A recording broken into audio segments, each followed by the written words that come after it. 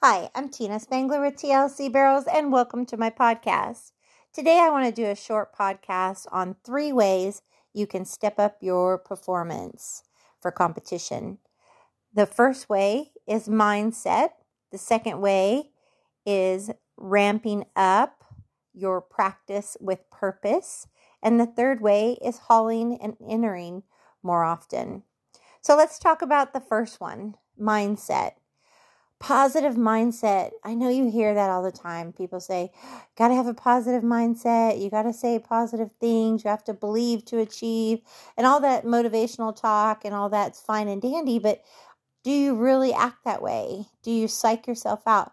Are you loading up your horse with a negative thought? Are you driving over there with a negative thought? Are you saying negative things? Are you thinking negative things? All of that's going to affect your performance, how you practice during the week and think during the week, like, oh, this doesn't feel right. How am I going to do good this weekend? Or oh, my horse getting upset in the alleyway and it really distracts me, or I'm so worried about being embarrassed, what people are going to think when they watch me ride, or what if I don't win money and I need to win money? What if I don't get the points I need for the division I need to get the buckle and the saddle I'm chasing? All those things go through people's minds. And all it does is lead to pressure and makes your performance weaker. So you really do have to learn, and it's not easy. Having a positive mindset is not easy. As soon as you even think a negative thought, you have to replace it with a positive one.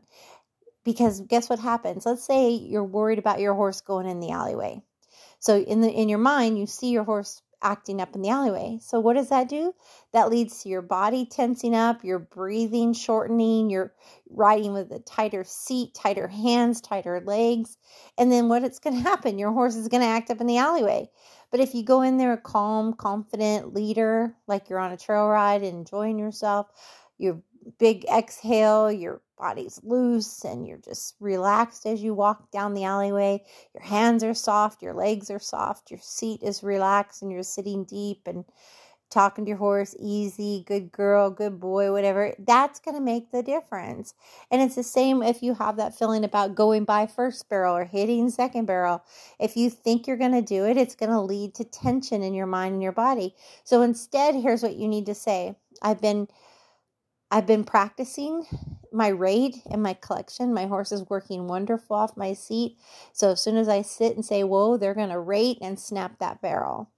I've been practicing picking up my horse's shoulder and moving them to their pocket and riding their hind end around the barrel. They're going to give me room and have a good form and technique around the barrel because we prepared. In the alleyway, my horse is going to be calm because I'm going to be calm. I'm going to treat it like we're at practice or we're exhibitioning, and we're both going to be relaxed and have fun. And I'm going to pet him before my run and say, let's go have some fun, and smile.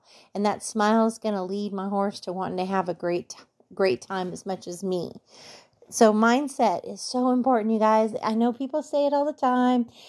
Positivity, believe it, believe in self, all that stuff. I know, but again, you have to do it. Your thoughts, what you tell your mind, it's like if you tell your mind you can't, well, then you can't.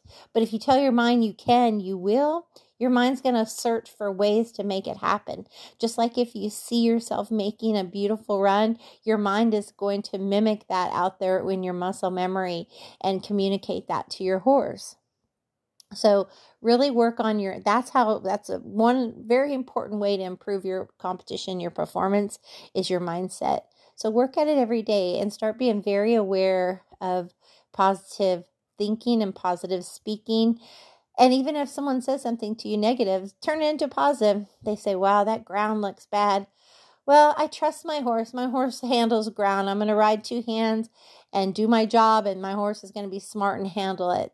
And just put it in a positive, so it's just, if sometimes you're up next and someone comes out and goes, my horse slipped it first. And you'll be like, well, my horse won't, because my horse is going to be where it needs to be in the turns. It's going to be collected and in the good tracks. It's not going to get out in the deep stuff and be strung out and all that stuff. So put it into a positive as well. The second thing is ramping up how much you practice. A lot of people don't practice during the week, and then they go on the weekend and wonder why it doesn't do well. Why they don't do well. So practice with purpose. Have a schedule. Write it out.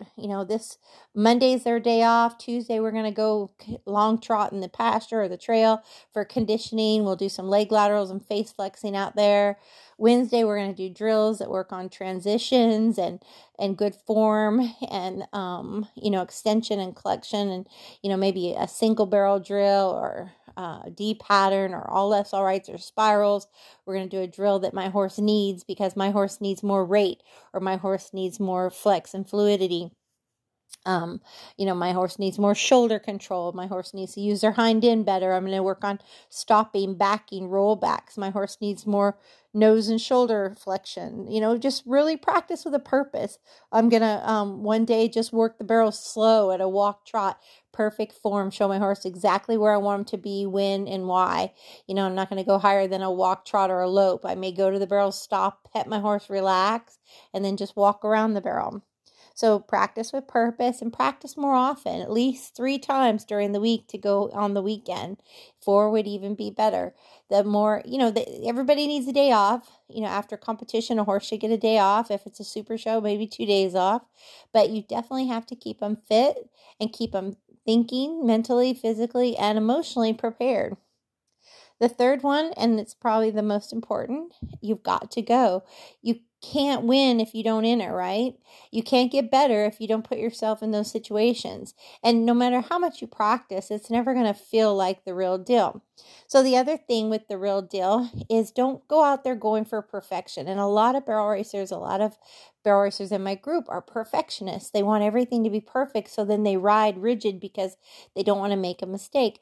But when you're going fast and you're on a horse, it's adrenaline's up and all of that, it's not always going to be perfect, but what you do is you trust your training, you trust your teamwork, you trust your horse.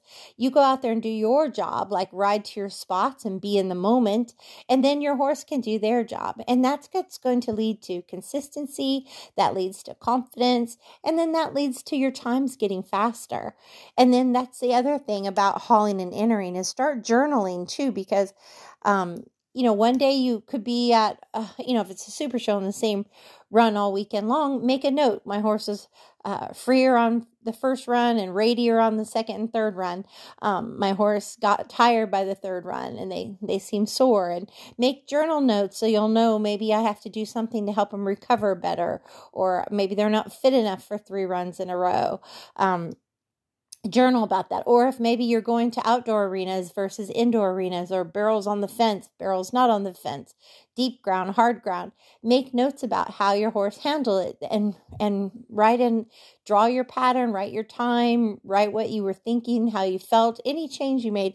So that way next time you run in that a pin, you can look up your notes and say, okay, this is what happened last time I'm here, so this is what I'm going to do this time. And it's very important, that journal that you keep. So make a set goal. Like, I personally don't like to run the legs off of a horse, so I'm not going to run every weekend. That would be 52 runs in a year plus super shows. So, that could be 60, 70 runs, if you're doing that. I personally like 30 to 40 runs a year on a horse. So that's more like 2 a month, maybe sneaking in a couple super shows. But, holidays happen, weather, all kinds of things that may actually slow you down as well. So, there are peak seasons depending on where you live. Like if you live in the snowy states, you're going to go more, of course, in the spring and the summer, maybe the fall, but not the winter. If you live in the hot, humid south, you're going to go less in the summer months and more in the other months. So again, you go when you go, but I do think you should set a goal. It's no different than if you look at the WPRA standings. Some of them are taking their good horse and only going to 25 rodeos, and others have gone to 80 with multiple horses, just trying to make the top 15. So you have to remember, the more you run them, eventually they're going to wear out and not be able to compete at that level, or there's going to be a lot more maintenance and soundness issues and all of that. So that is also something to consider. So set your goals at the beginning of the year, that I'll make X amount of runs per month. Set yourself a goal that I'll haul twice a month.